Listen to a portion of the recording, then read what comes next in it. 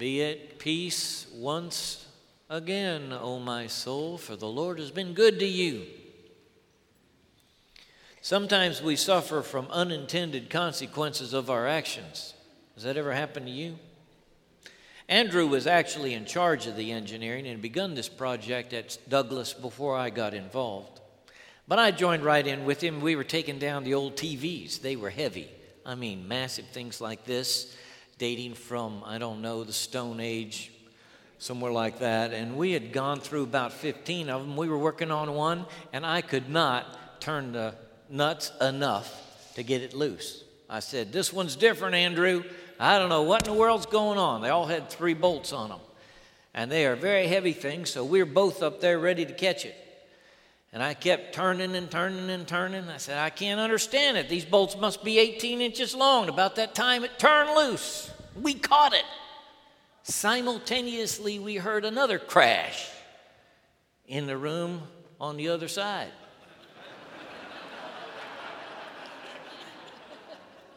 I said, "Andrew, I think something fell over there."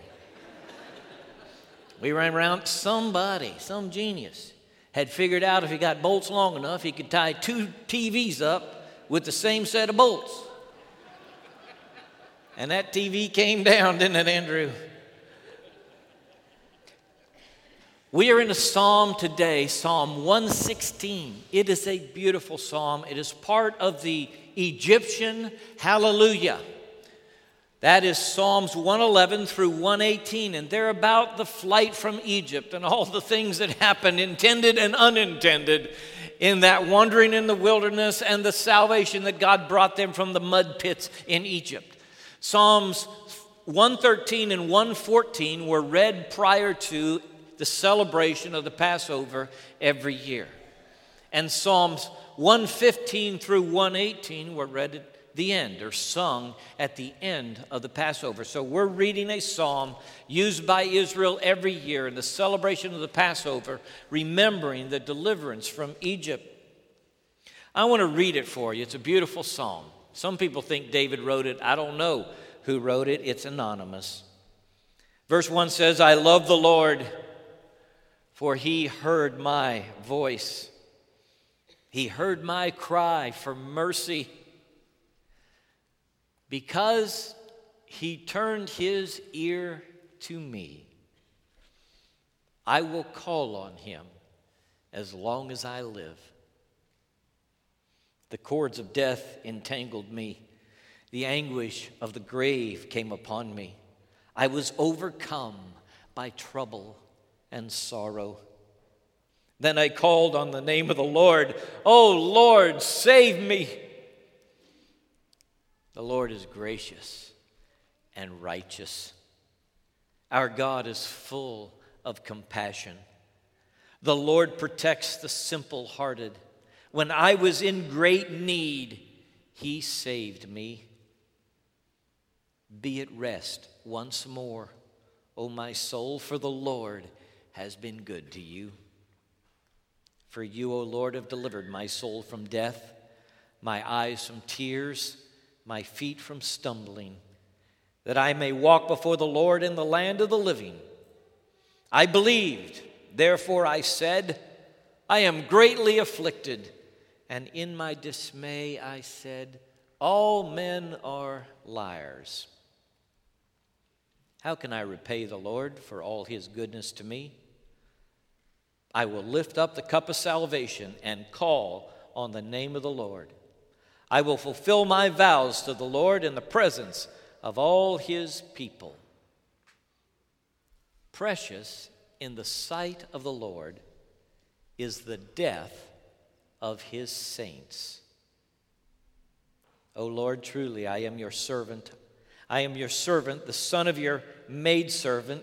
You have freed me from my chains. I will sacrifice a thank offering to you and call on the name of the Lord. I will fulfill my vows to the Lord in the presence of all his people, in the courts of the house of the Lord, in your midst, O Jerusalem. Praise the Lord.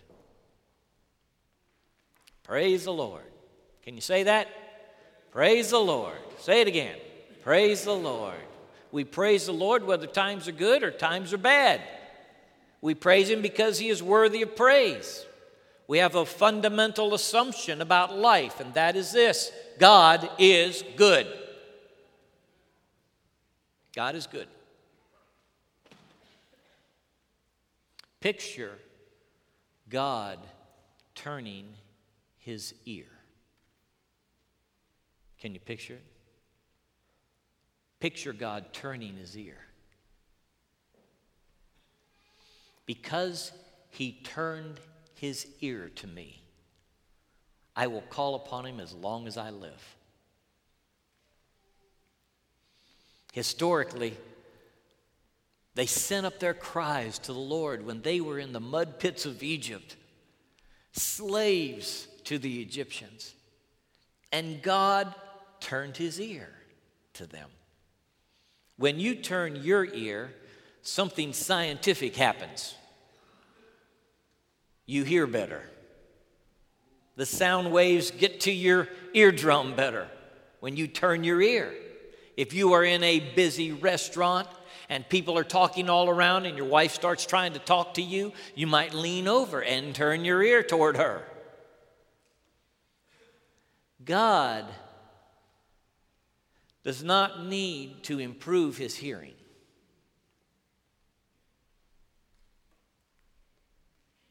This is an anthropomorphism. God doesn't have ears like I do. All right? God is spirit. But here's the point. When you turn your ear to the wife in the restaurant, you are paying attention to her. You got to quit wandering off now, husband. You got to pay attention. You're not listening as good as you should. When you turn your ear, she appreciates it. She knows you're focusing on what she's about to say. Isn't that true? And this is the point. God has made me His focus. Out of all the clamor in the world and all the words being spoken, God has turned His ear to me. That is, He has given me His attention. And it's an amazing thing. You may wonder when you say your prayers how God can sort out all the millions of prayers now going up from the planet to Him. You need to embrace this truth. God turns His ear to you. God turns His ear to you. When you speak, it's like you're the only person in the world. He hears every nuance. He knows your heart. He understands the things you cannot put into words. Feelings that are beyond words, too deep for words. He knows them. When you groan, He understands why, though nobody else in the world understands. God perfectly knows the impulse of your heart. He turns His ear to you. This is why the psalmist can say what might hesitate in your mouth. I love the Lord. You have any trouble with the devotion of worship? I love the Lord. He starts it. He starts the psalm by making this confession. I love the Lord. Do you love the Lord? See, if you had been born a slave and all your life you worked for another, and then one day God turned His ear toward you and heard your cry and delivered you out of that miry pit, you would love Him and you would confess it. And this is exactly what He has done. This is absolutely what God does for everybody in the room. Not deserving it, not because we have been so good. When we are in trouble, God hears our cry. When we are overwhelmed by trouble and sorrow, He turns His ear toward us and He delivers us. Often when I pray in the hospital, I tell the Lord, God, you have heard us 100 times before. Would that be true in your life? Has God heard you 100 times? Has he turned his ear towards you and you prayed and things changed? And God heard your cry? Lord, you've heard us 100 times before. We prayed and you healed us. We cried to you and you heard us. And now we're coming to you again, and maybe this is the most desperate time we've ever had. But we love you because you've turned your ear toward us and delivered us when we talked to you before. Picture the God of heaven turning his ear toward you. Something in us says, I don't deserve the attention of God. God shouldn't be listening to my prayers. I'm too great a sinner. I've done too many things wrong.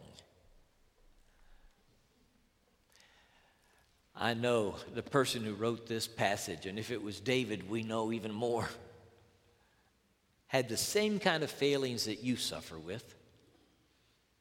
And yet God heard his cry. He loves to show mercy. He loves it. You know, the psalmist says here, I cried for mercy. Mercy is different from grace.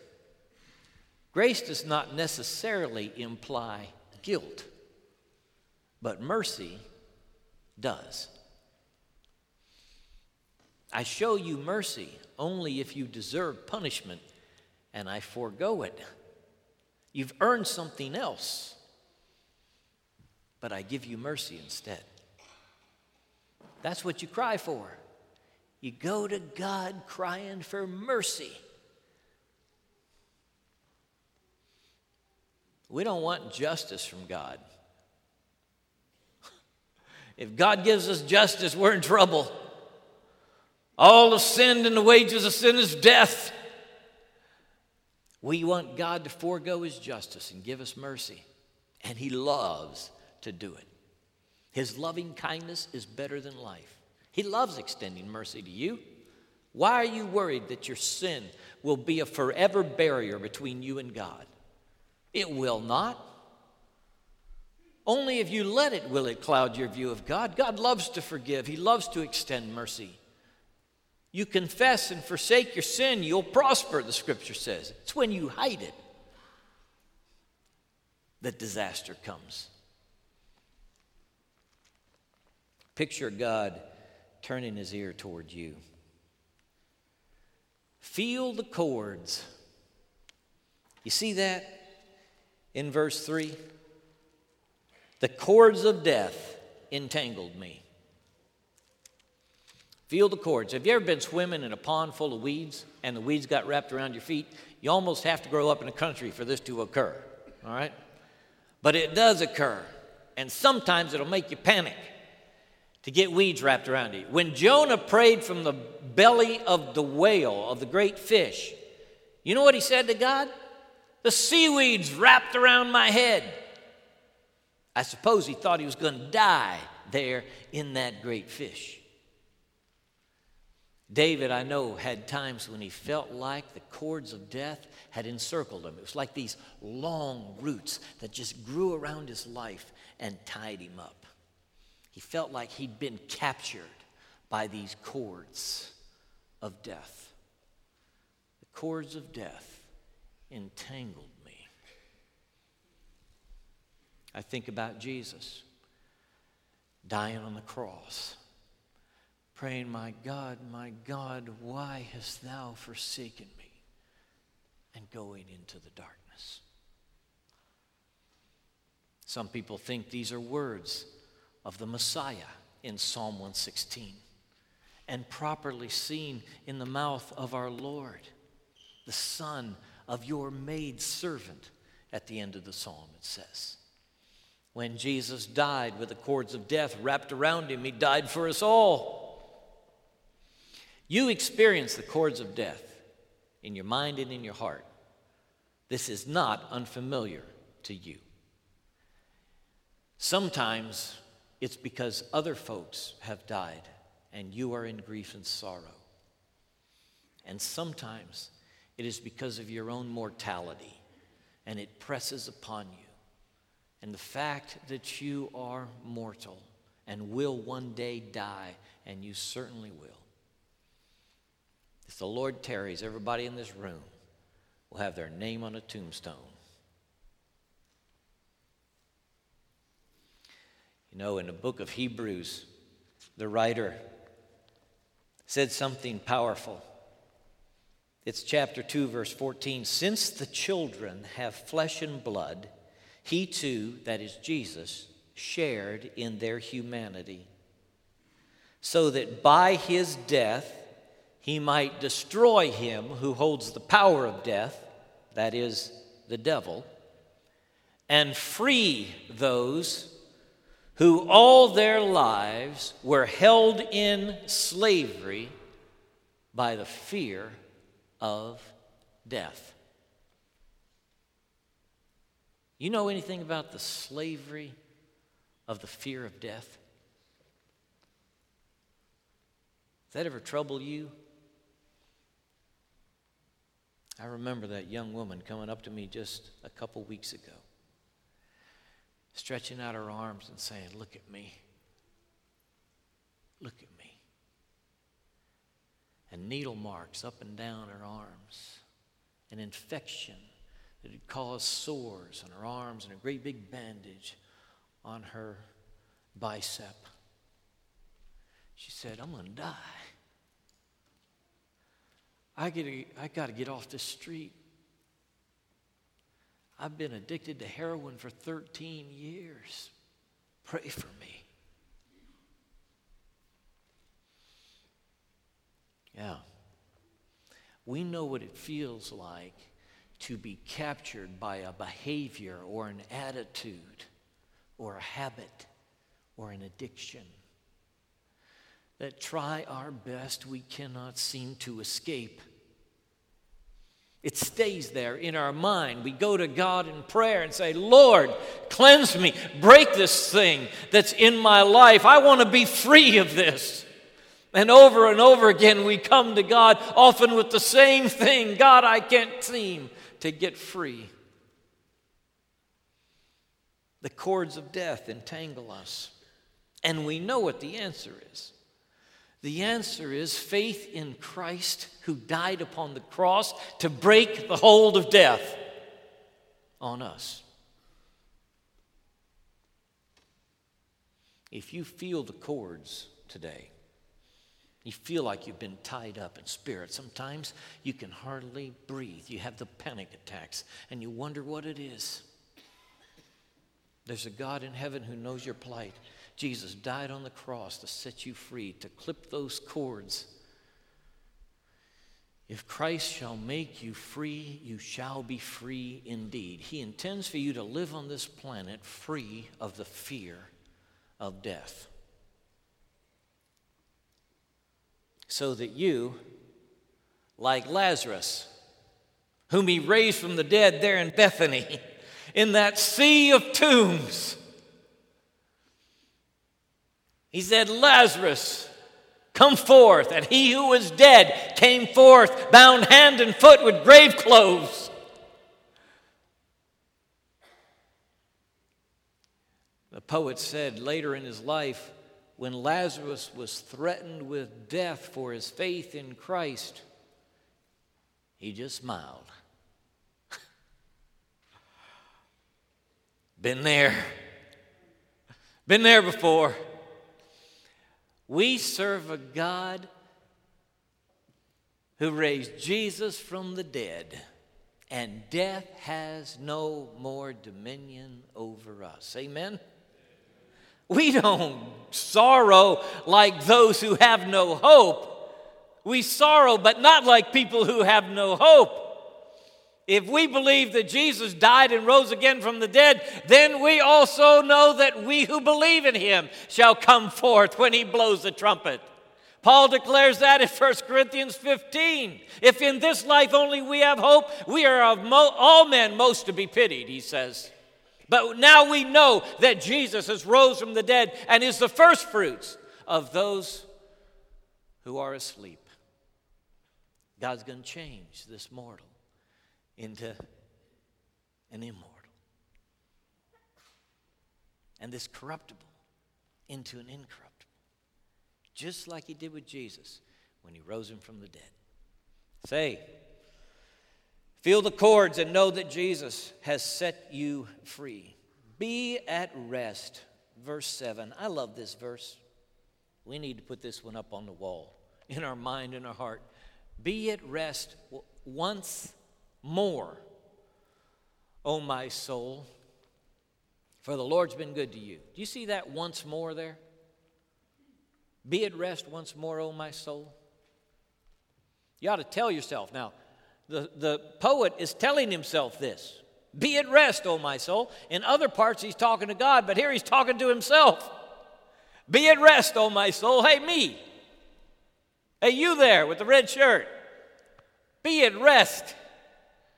Be at rest once more. I was at rest before, were you? Do you remember being at rest? You remember peace? Remember those days when you had peace, when you slept well? You remember when you lived in the glow of the deliverance of God? Did you ever have that peace that passes understanding? Be at peace once more. How come you got so fretful? You're older in Christ, but you don't have the peace you used to have. What happened to the faith that fed your peace? Be at peace once more. You worry too much about the bad in the world. The peace that God gives you comes from focusing on how good He is. Be at peace once more, O my soul, for the Lord has been good to you. The Lord's been good to you. Oh, I don't know. Can you confess that? The Lord's been good to you. There are people in the room battling all kinds of diseases and troubles, hardships and headaches. Can you confess it? The Lord's been good to you. You will find your peace in a new confidence in the goodness of God in your life. That God's been good to you. That He is a good God.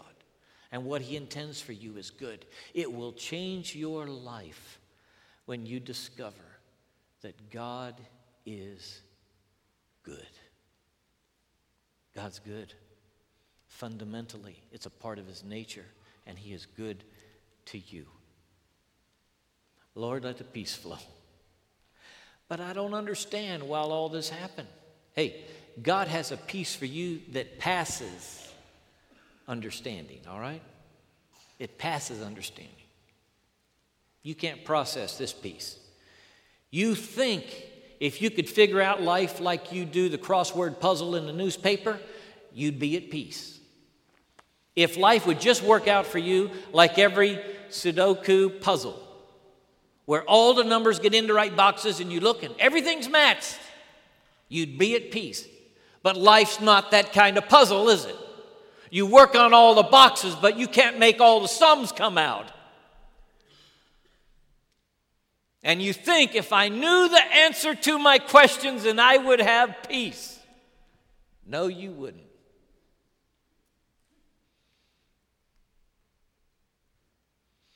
You've lost your peace not because you don't understand, but because you don't trust.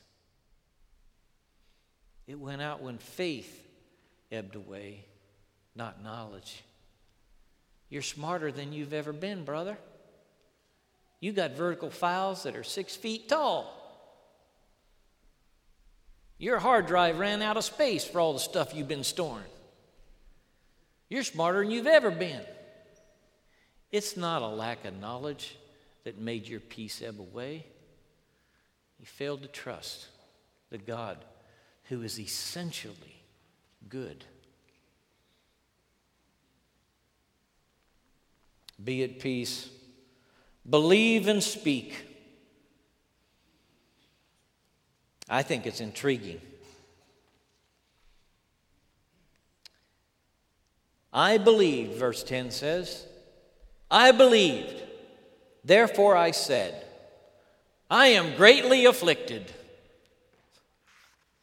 How do you like that? I believed, therefore I said, I am greatly afflicted. And in my dismay I said, all men are liars.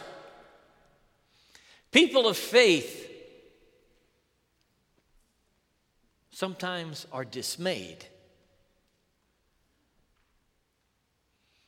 But you got to have faith to speak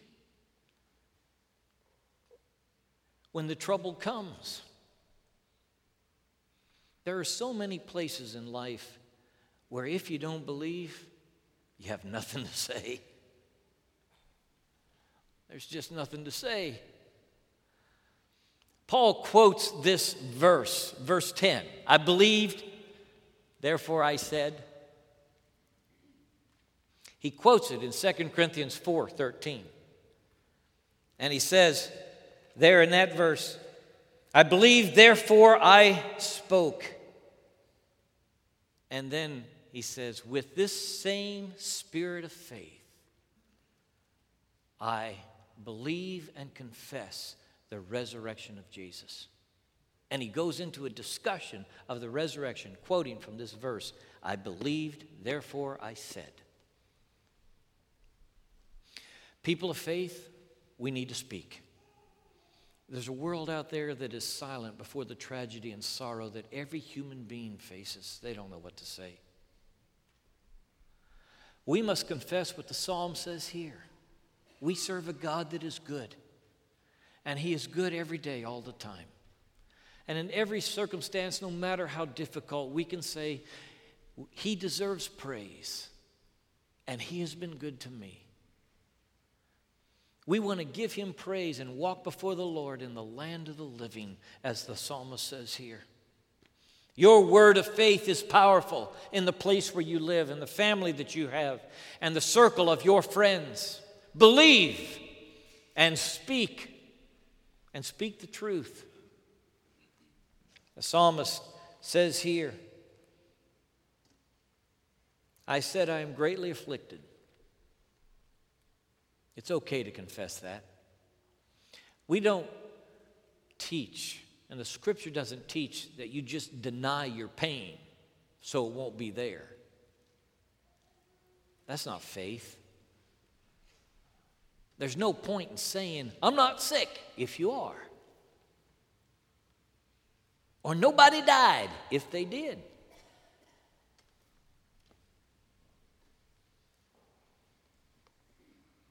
Faith is honest. And in his faith, he said, I am greatly afflicted. And then he has this curious statement. All men are liars. By the way, women, that includes you too, all right? Okay? Sometimes we men feel pretty good about the one gender usage you have in the Bible, you know. They say some things about men, and we think, yeah, that's true about men. Well, it's also true about women, okay? So, all men and women are liars. What? What's happening here? Everybody's got an alternative route for you. Everybody on the planet. And I think the main lie is that there's salvation some other way than in faith in Christ. That's the main lie. The main lie that the devil wants to feed you and God wants to correct in you is that there is salvation and rescue and deliverance for you in some other route. The Hebrews learned it in Egypt. There's one way out of this pit, and it's God. And if he hears, he will rescue us. And if he doesn't hear, we have no hope but him. And Jesus said, clear as it could be, I am the way, the truth, and the life. No one comes to the Father except through me. God has one appointed way for you to find salvation, deliverance, and rescue in your life. and breaking the bonds of sin and death in you. And it happens one way. It is through faith in Christ, and there is no other way. And people will feed you the lie. There are millions of people living in the lie that if they just go through all this suffering they're enduring right now, and they endure it and try not to fight it and just stay in their little station in life, then in their next incarnation, they'll move up on the chain.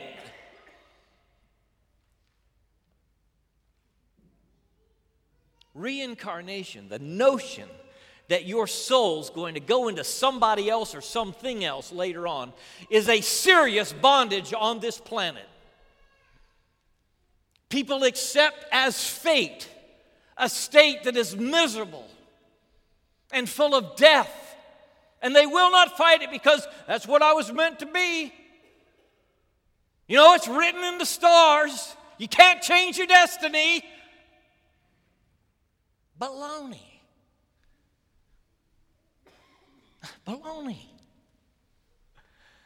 Jesus came to give you a new future, and you can have it if you trust Him. Are you trapped by that? You really think it's your horoscope and that's all there is? You were born under that sign, and that's your life, baby. You bought the lie. You bought the lie. You're not trapped by the stars or a process of reincarnation or anything else. You are liberated by faith in Christ. You are made to be with and love God. He made you for Himself. He has planned for you a wonderful purpose. Jesus said, I'm come that you might not stay in your caste your entire life, that you might have life and have it more abundantly, that it might be full and overflow. And Jesus said to the woman at the well, if you just believed in me, I'd give you water. There'd be an artesian well of life in you. We're so full of excuses for the way we are, who we are, blaming everybody and everything. We buy the lie that we're trapped in our spot when Jesus died on the cross to lift us out of the clay and set our feet on the rock. Life fundamentally changes when you place your faith in Christ. He is the liberator. He came to set the captive free. The great lie is there's nothing you can do. You're just stuck with your heritage, with your history, with your genetics.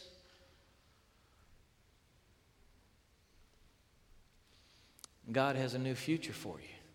Trust Him. He came to give you abundance.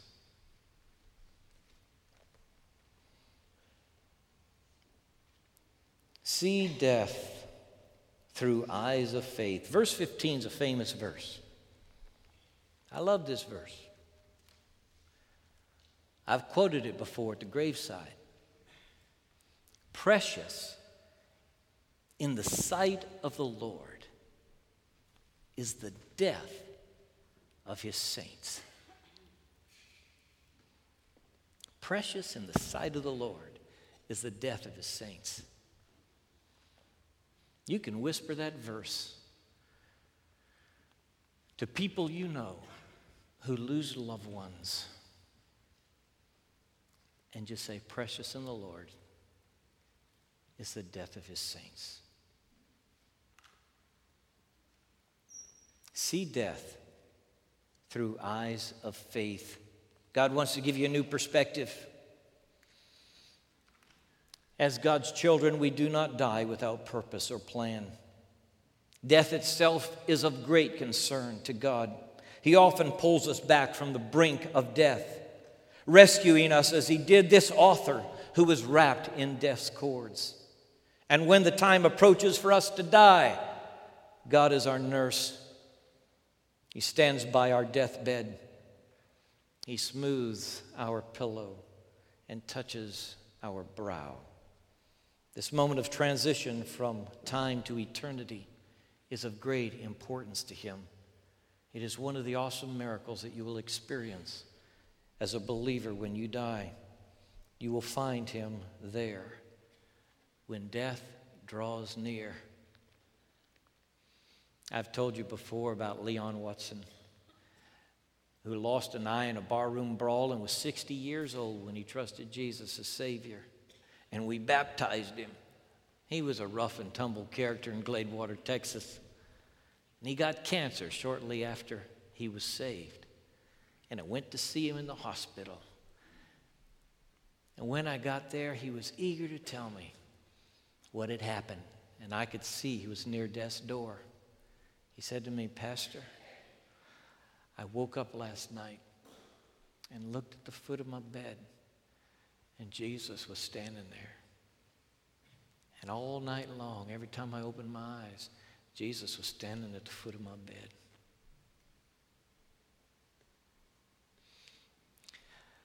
You know what? I believe Jesus was standing by the foot of that man's bed. Have you ever been there when a believer died? Have you been by the bed?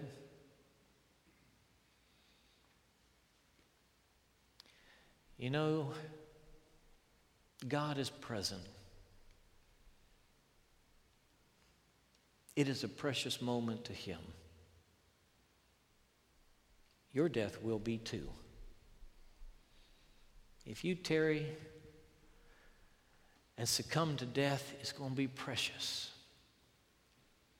to the God who loves you, made you, sent his son to die on the cross for your sins so that you could have life that never ends, life eternal.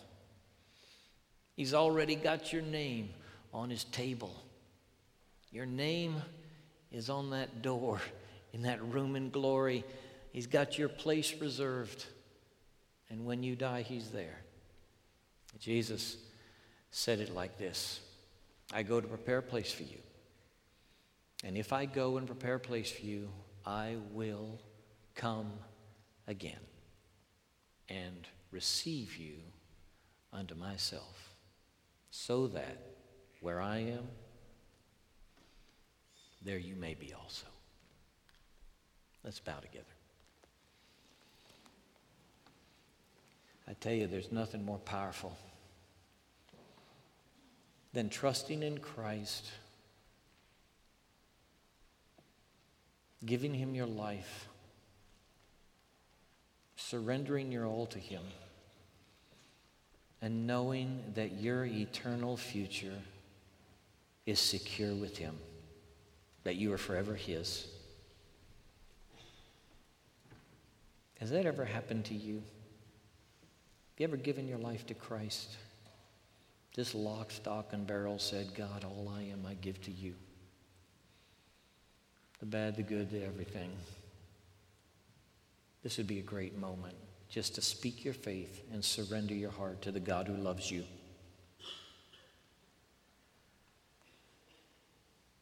Lord, we fail you so often, but you are unfailingly faithful to us.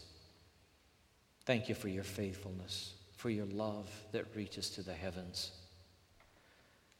Lord, for your goodness that knows no bounds.